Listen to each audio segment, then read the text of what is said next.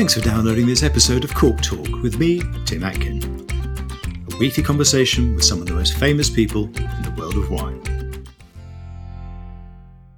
This podcast is brought to you in partnership with Noma Cork by Vinventions. Driven by a commitment to innovation, the new plant-based Noma Cork Green Line offers significant improvements in wine closure performance. Thanks to a rigorous oxygen ingress rate, you can decide which cork is best for your wine, whether it's for young and fresh wines or for those with ageing potential. Kym Milne and W services are always in demand as a consultant. Over the course of a 40-year career, he's worked in more than a dozen countries and established a global reputation as a winemaker and blender.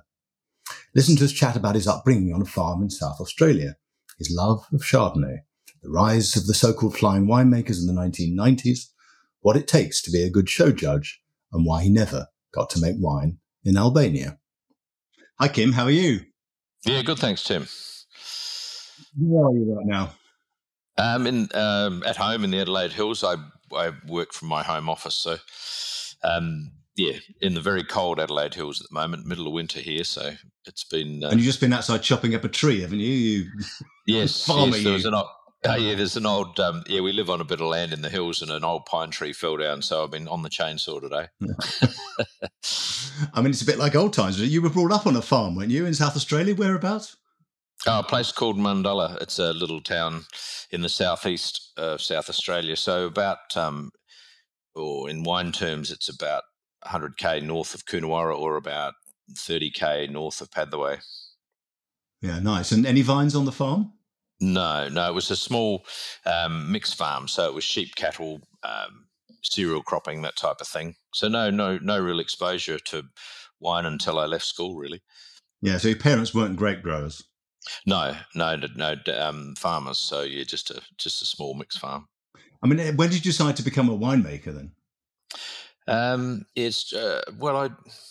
I finished high school and enrolled in a science degree, and then took a gap year because I didn't really know what I wanted to do. And my mother lived up in the Riverland, so I sort of went travelling on a motorbike for a few months, and then ended up getting a job in a winery. I think I was already a bit interested in it. I looked at food science as a degree and then came across winemaking, and wine just sounded a bit more interesting than milk powder, really. So so I went and worked in a winery in the cellar for a few months, and then reapplied for the winemaking degree, transferred, instead of doing science, did the winemaking degree at Roseworthy College instead. Roseworthy College is this very prestigious place. I mean, certainly today. I think it was then as well, wasn't it? I just wondered, do you think that academic training was important to you? Oh, absolutely. Yeah, I think it was.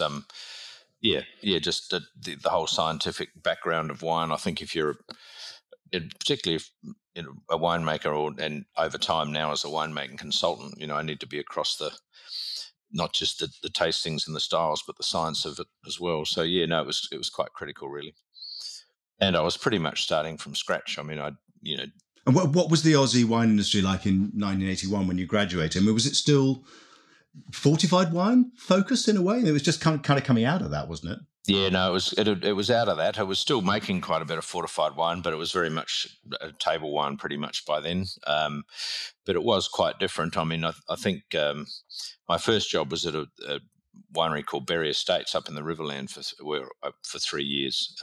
It was the largest winery in the country at the time. And they only made their first Chardonnay, I think, in 81 or 82. There was almost no Chardonnay in Australia at that time. And we were still making cask wine called White Burgundy, Chablis and Riesling, but there was no Riesling in it. It was made out of Sultana and Trebbiano and just, different white grapes. So White Burgundy made from Sultana. I love it. Oh, the White Burgundy, we used Trebbiano. That was pretty smart in those days. But yeah, there was the very first Chardonnay they made was when I was there. Yeah, and was Australia still very kind of technology focused in a way? Yeah, certainly. I learned a lot of the technology of wine at Roseworthy at college. So yeah, I think it was. I think the big advances in the Australian wine industry in the sort of 70s and 80s with table wine was focused a lot around, technology, refrigeration, cool ferments, selected yeasts, all that sort of thing. So that was all the sort of thing I learnt about at Roseworthy. And then over time, you don't unlearn that, but you broaden your outlook and start doing wild ferments and various other things. But when I left Roseworthy, I don't think anybody in Australia would have been doing a wild ferment. Whereas now it's very common, particularly in premium producers. Except by mistake. Yeah, except by mistake. Yeah, well, there probably was a bit of that, but yeah. I mean, Berry Estates. But Berry also made a lot of. They also made a lot of fortified wine still, and they had a lot of old. We had 10, 20-year-old Tawny Ports and Muscats. 15, 20-year-old in barrel that a little bit was sold under their label, but it was largely sold in bulk to other wineries. So, it was quite interesting from that stage, learning all about those styles as well when I worked there. And did working at this enormous, great big winery in the Riverland, did that teach you that big can be beautiful too, or not? Oh, absolutely, yeah. And I mean, they even though it was a Riverland winery, they used to win solid awards in wine shows and things. But I think the big plus for me starting out with Berry was the fact that it was so big. It really did everything. It did a lot of cask wine, and that was its main focus, was the cheaper end. But we did small batch barrel aged reds, whites. We did lots of high quality fortified wine. They made Norley Prat vermouth under contract. We did brandy. So in terms of getting a really good understanding of all different sorts of styles and options, it was fantastic. And the head winemaker at the time was Ian McKenzie, who was considered one of the top palates in Australia and was sort of one of the leading show judges at the time. So, being able to taste with him and that was a terrific learning curve, actually. Yeah. I mean, your second job, and I think it's where I got to know you first, was at Villa Maria in New Zealand. And the growth and dynamism of that company under George Fistonich, now Sir George Fistonich, obviously, was incredible. What was it that made Villa so successful? Well, I think George's passion, really, and he's willing to have a go. George was always like the company had to be profitable, obviously, but he was more about making the best wine we could make and being seen as the highest quality winery in the country, rather than focusing on how much money could be made. Obviously, when you're successful, the profits follow, but George was very much about the winemaking, the quality. And he also would recognise talent and, gave people an opportunity. I mean, I went there as an assistant winemaker. The winemaker left after 12 months. And I think at the age of, 25 or 26, I was the winemaker in charge of Villa Maria. And then when I was 27, I suppose, he put me in charge of all three wineries in the group. So, that opportunity wouldn't have been available to me in Australia for many more years after that. Mm. And actually the CFO, the finance guy at the time, was 26 as well. So we were the two senior people under George in the company, and we were 26 years old. So, he was, but you worked very hard for George. He had a great way of getting everybody fired up and passionate, and it was a great time. I ended up staying nearly 10 years at Villa Maria. And when you were there, you passed the Master of Wine exam at the first attempt. I just wonder what made you want to do it, really. I mean, I think you were the second Aussie to pass it, weren't you? Yes, I was, yeah. Well, I was living in New Zealand at the time, so they counted me as the third New Zealander, which I had to point out to the fact that I might live there, but I was an Australian.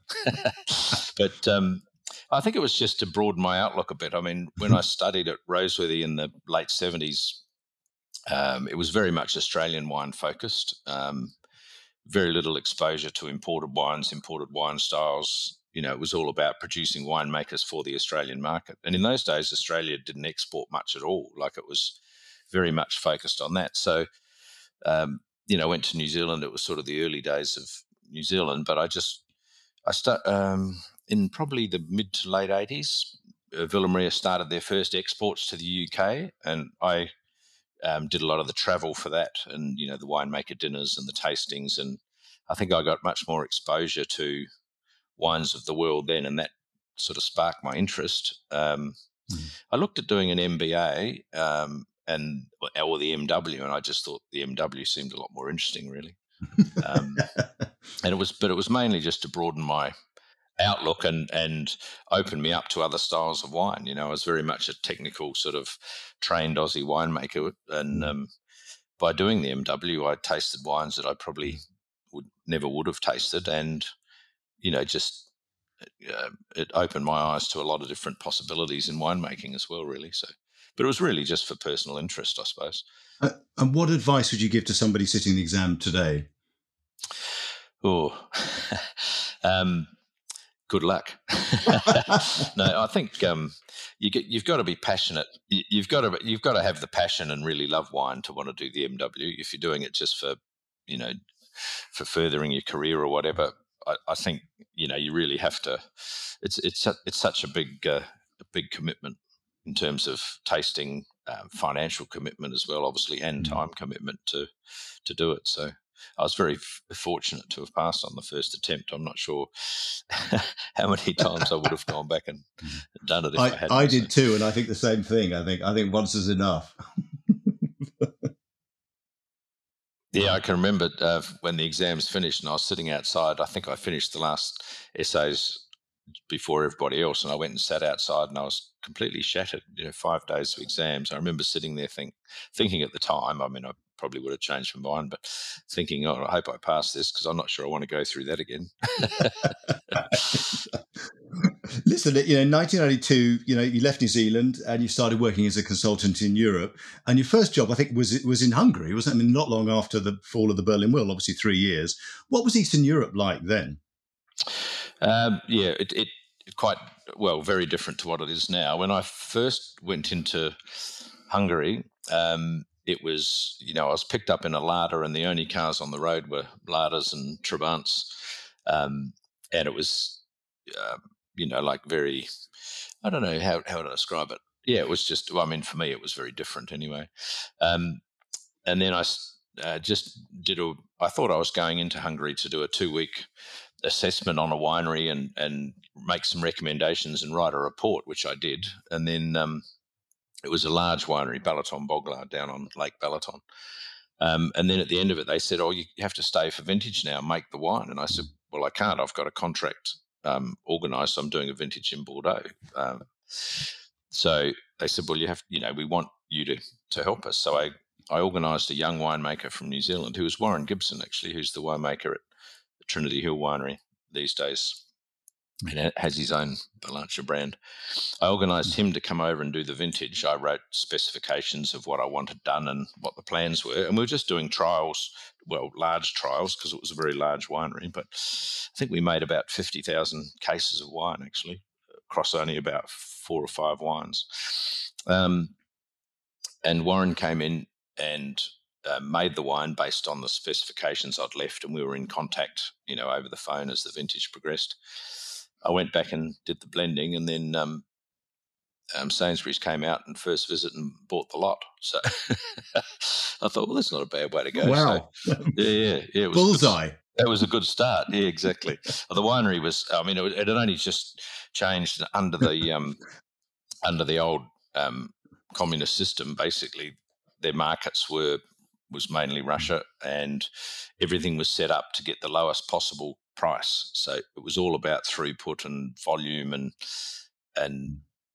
massive vineyards, and it was there was some pretty basic wine handling going on. So I just introduced some quite simple measures to try and make the wines brighter and fresher, and obviously the buyer thought that was the case, because they bought it. So I mean, that was kind of the era of the so-called flying winemakers, beginning of it, really. I mean, did you think of yourself as one of them? Do you like the term flying winemaker?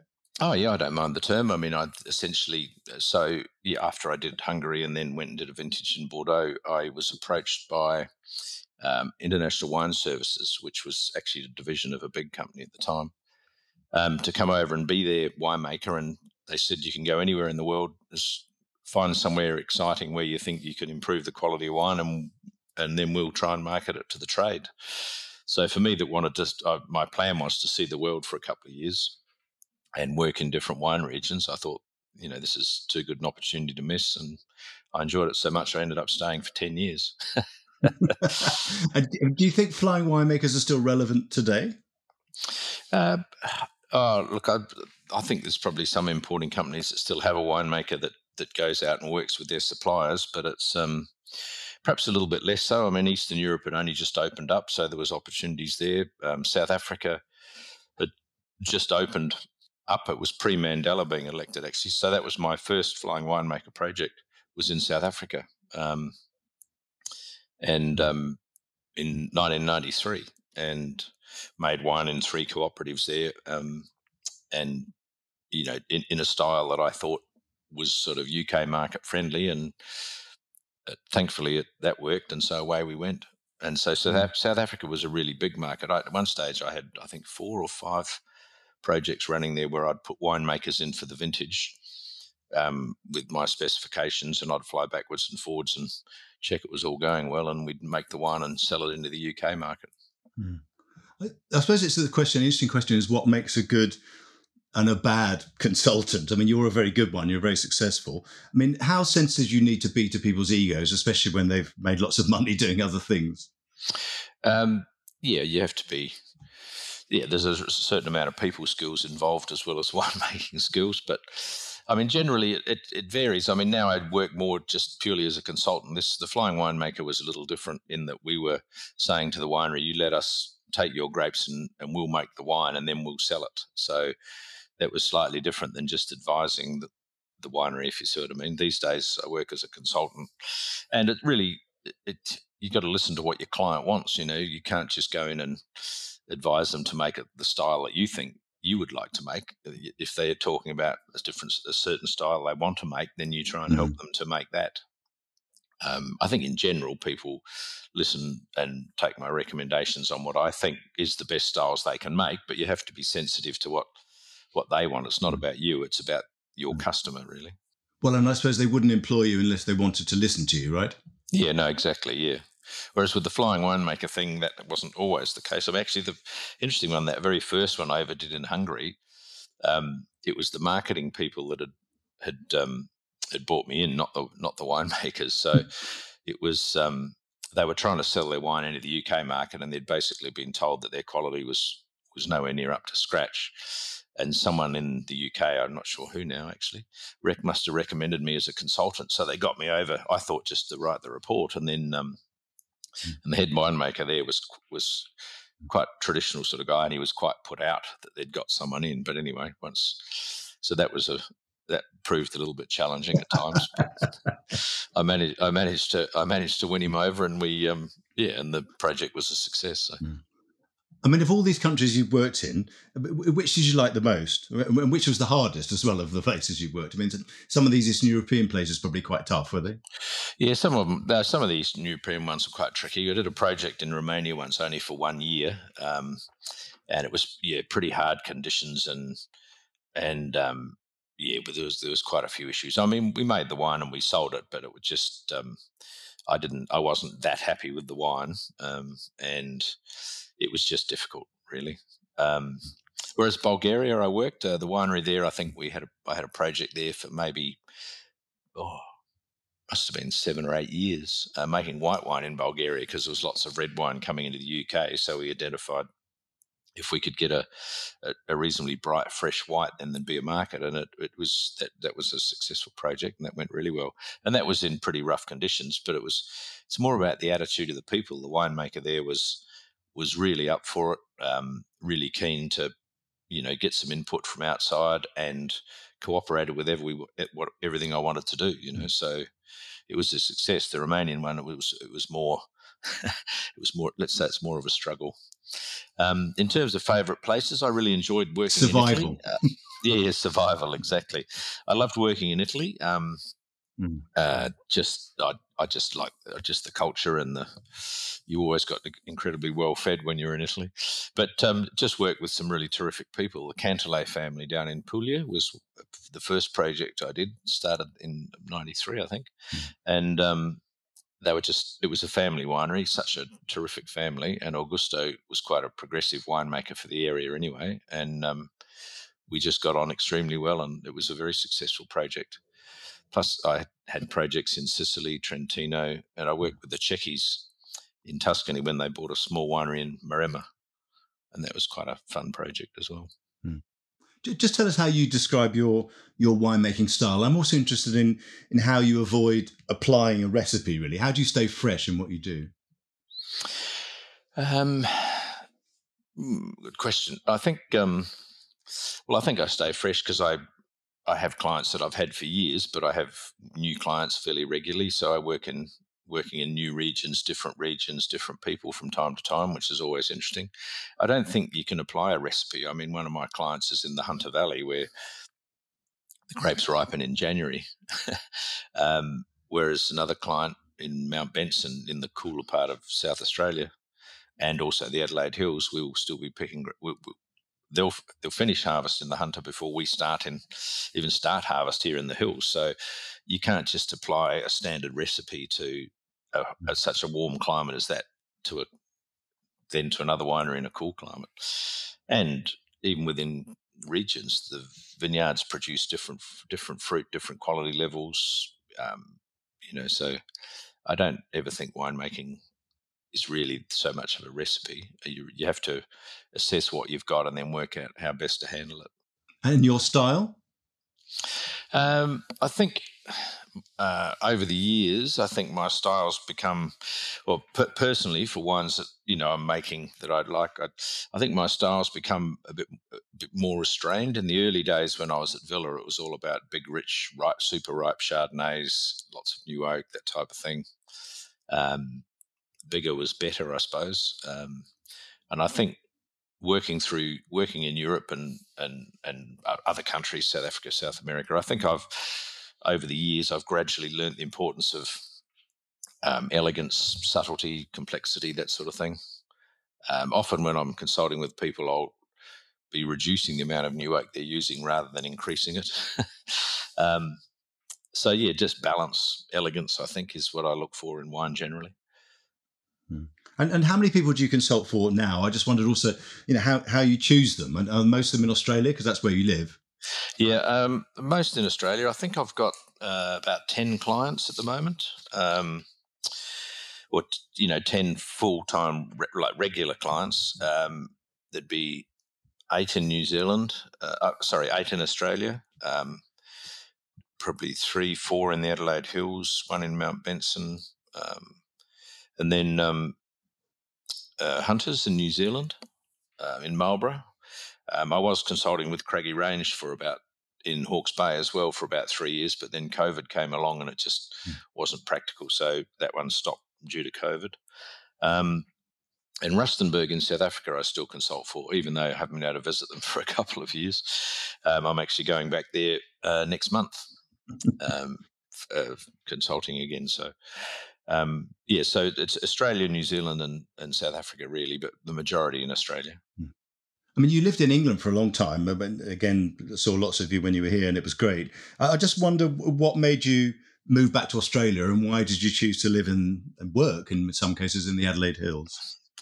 A number of reasons. The International Wine Services, the company that we had in England, it was a very small company and we did a management buyout. I think the second year I was there, so it was our company. We grew it. We were making and selling a lot of wine, and then we sold it to Scottish Newcastle Breweries. So I into their wine division. So I just felt like it was time to move on. I was locked in for 3 years with the new company as part of the buyout deal because I was, generating a lot of the income. And we had 3 boys in England that were all born in England. They were 9, 7, and 6. And it was probably family as much as anything. I wanted them to get to know their grandparents better. We used to bring them back for a Christmas visit from time to time. But so it was largely about family, I think, and just felt like I needed a change. I'd done the flying winemaker thing for a while. The Adelaide Hills always appealed to me for a number of reasons. After my experience in New Zealand, I enjoy cool climate winemaking. So Adelaide Hills was logical for that reason. I think it's lifestyle-wise, it's a great place to live. It's right on the edge of the city. So I live 30 minutes drive from the centre of Adelaide. I live on 30 acres of land, and it's very rural. So there's not many places in the world you can live that close to a city of 1 million people and live in the country and get into the city in 30 minutes. So lifestyle-wise, it's just a great place, I think. Tell us a little bit about the terroir and the climate of the Adelaide Hills. You've said it's a cool climate. I just wonder also if that's changing with climate change now. Yeah, when I say cool climate, cool by Australian standards, probably it's a really interesting climate, the Adelaide Hills. Actually, the vineyards generally are between 300 and 600 metres above sea level. So there's an old range of mountains that runs right up through Clare, actually, and right up into the Mount Lofty Ranges. Into the Flinders Ranges, I mean. But it's the vineyards being grown at altitude, it is what makes it cool. So during the day, we're probably only 2 or 3 degrees in summer, cooler than, say, Adelaide, the Adelaide Plain, the city, or the Barossa Valley. But at night, our night temperatures are 12 to 14 degrees cooler. And that makes a massive difference. It helps you retain a lot more acidity. It's great for freshness. And it's just and because it's a very old mountain range, very old, undulating, fairly gentle slopes. There's all sorts of variations of site and aspect. You've got north facing, south facing, range of soil types. So it's a really, really interesting area. And not many people realise, but it's actually, in terms of the area of the Adelaide Hills, it's twice the size of the Barossa Valley. But in terms of production, it's less than half because the vineyards are spread throughout the hills, whereas the Barossa Valley is almost wall-to-wall vineyards. So there's quite a big variation between the northern and the central part of the Adelaide Hills. For instance, if you're picking Shiraz from the northern boundary of the Adelaide Hills, it would probably be harvested 3 weeks earlier than, say, the central part, sometimes 4 weeks. So it's a dramatic difference in climates within the Adelaide Hills. So that just makes for just really interesting winemaking, really. I mean, one of the wines you make there is obviously Chardonnay, and it's interesting that you once described Chardonnay as your favourite grape and the grape that you enjoy making most. It's a grape that gets a bad rap sometimes, kind of anything but Chardonnay, ABC, all that stuff. I mean, what inspires you about it, and why does it get such a bad reputation, do you think? I think the bad reputation came from the style that became popular probably in the 80s. 90s, where it was all, super ripe, the bigger the better, lots and lots of oak, and the Chardonnays became very heavy, very fat sort of wines. I think now in most countries, certainly in Australia, the styles change. People pick earlier. Elegance and complexity and length and texture are much more important. So I think that was partly it got a bad rap. Partly why it did. Why do I love it? It's probably one of my favourite wines to drink personally. So it's got an incredible array of styles and options. And when it's done well, I particularly like cooler climate Chardonnays, but when it's done well, I don't think there's a better white wine, really. And do you have a favourite red grape? Look, it varies a bit, to be honest. I enjoy making Shiraz in the Adelaide Hills and in the Barossa Valley, completely different styles. I've got a few clients in the Adelaide Hills and also one in the Barossa. For cool climate, elegant styles to much richer, fuller styles. I mean, both quite legitimate styles of Shiraz, and require different handling, etc. No, I think I enjoy just high quality in a number of different red grapes. And actually this year for the first time, I'm making a bit of Barbera and Gamay for one of my clients. Very small batch. I've never made either variety before, so I'm really enjoying that at the moment. So I'm sort of starting to get into those two. So it varies depending on what I'm doing and where I am, I suppose. And what about Cabernet Sauvignon? Because you kind of made your name with that as well, haven't you? Yeah, certainly at the days with Villa Maria, we were making some really good Bordeaux blends out of Hawke's Bay. And Hawke's Bay has become one of the great areas for elegant sort of Cabernet Merlot-based wines. And with Rustenburg in South Africa, particularly, their focus in that is it's a Cabernet dominant vineyard and Bordeaux blend style. So do a lot of work with Cabernet there, and the wines are terrific, I think, at Rustenburg. No, I agree with that. I wanted to talk to you a little bit about awards. I mean, I've lost count of the number of awards you won. It fills up a page of your bio, basically.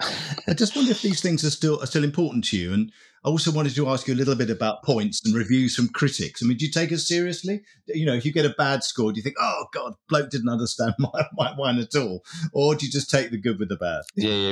What's that clown doing? I do take them. I do take them seriously. And if you've got a client that gets a bad score on something, then usually we'll get it out and look at it and say, what didn't they like about it, and do we agree or don't we agree? So, I mean, I do take notice. In terms of awards, I mean, I don't chase awards. I've been very pleased to pick up awards from time to time. And I work for myself now as a consultant. I don't employ anybody. It's just me. So, winning an award keeps your name out and about. Keeps people interested in using your services. So, I think it is important. It's these days I tend to be more in the background. I think I'm not the chief winemaker for any particular winery. I work with the winemakers at a number of different wineries to try and improve their quality. So, I think the days of winning awards are past, really. But it's I'm more a background advisor than the front man, I suppose, these days. In most cases, the project I'm working with in the Barossa, I oversee the winemaking there, and we just picked up the trophy at the International Wine Challenge for best Barossa Shiraz for Golden Amrita, which we're really pleased with. It's a brand new winery. It's only their second vintage they've produced, so. Yeah, that was fantastic. In fact, I think that's one I'm going to taste with you later. Ah, good. I mean, you're also a very distinguished show judge. I mean, incredible track record of all these shows you've judged at. There's a couple of things I want to ask you. One was what makes a good judge? I mean, how flexible do you need to be? And also what you've learned from tasting blind over the years. I mean, I enjoy judging. I'm gradually doing a little bit less of it these days, but it's I think it's well, obviously you need to have a good palate. You need to be have the stamina to taste a lot of wine over a number of days. But you certainly do have to be flexible. I mean, if you're in a panel with two other judges, or usually in Australia there's 3 judges. Other places I've judged there can be more. If you have an opinion on a wine and the other 2 or 3 or 4 people in the panel all think it's great and you're not so keen, then you state your case and say why you don't think, and everybody has a look. But essentially you have to be willing to move your score if everybody else thinks it's a really good wine and you haven't pointed it as well. You have to have some flexibility, otherwise you'd never really get results in a wine show. So being convinced that you're always right and everybody else is wrong is not a trait that goes well with wine judging. And what have you learned from tasting blind?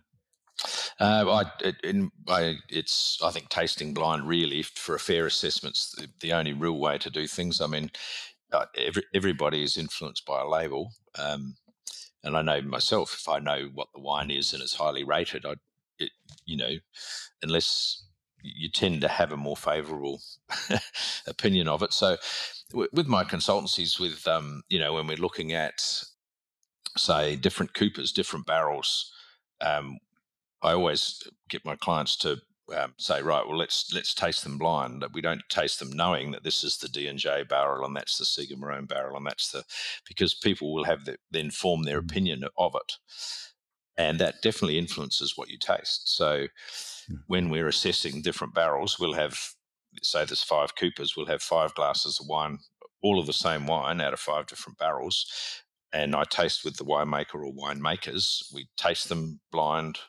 We take notes, say which one we like and what our preferences are and why, and we do all of that before we then know what the barrel is. And that's the only real way to objectively evaluate. And the same with different yeast strains, with all sorts of things. So I use blind tasting a lot in my consultancy. Yeah, it's very useful as if you're a consultant, yeah? Yeah, absolutely.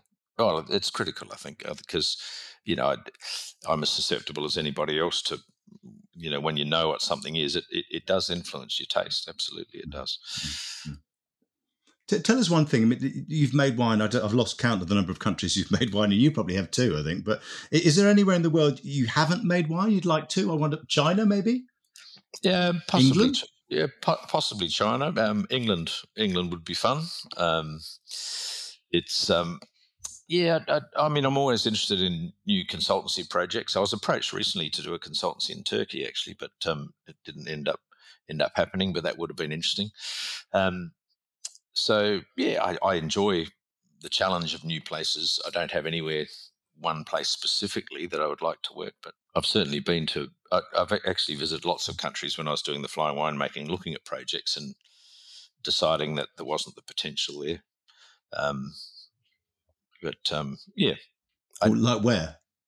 One of the funniest ones was I went out to Albania. It was in the early days of a few years into the flying winemaking, and basically, if you could go to a country that had just opened up and make something that was that was drinkable and certainly better than a lot of the countries behind the Iron Curtain were making, the UK trade was particularly keen to be the supermarkets were particularly keen to be the first one with a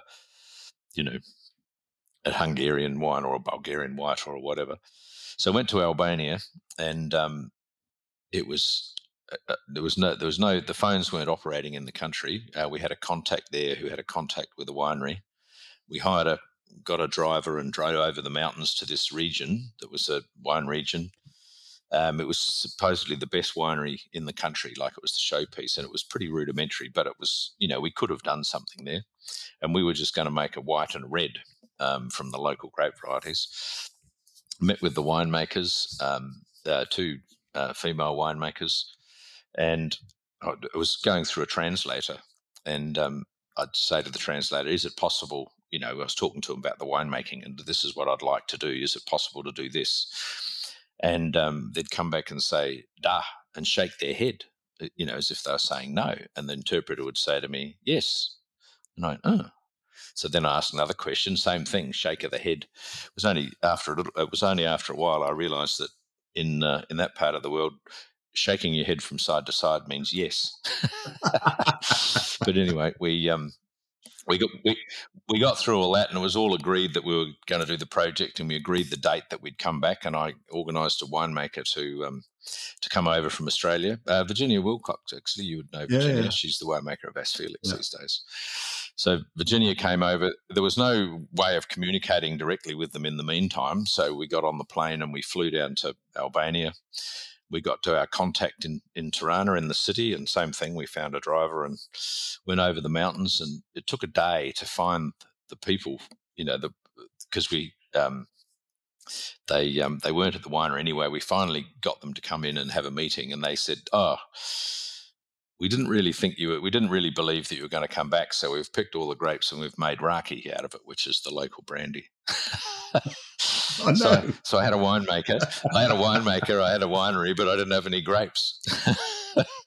So that was one of my less successful attempts. But it was interesting. What a great story. Listen, final question. How'd you get away from wine? Now, I know at one point you were busy doing triathlons. You told me some great stories about that. Or is wine your main focus now? Wine's a huge part of my life, for sure. It's what I do. It's also a passion. I still go to tasting events and stuff out of interest rather than professional things. I suppose a bit of both.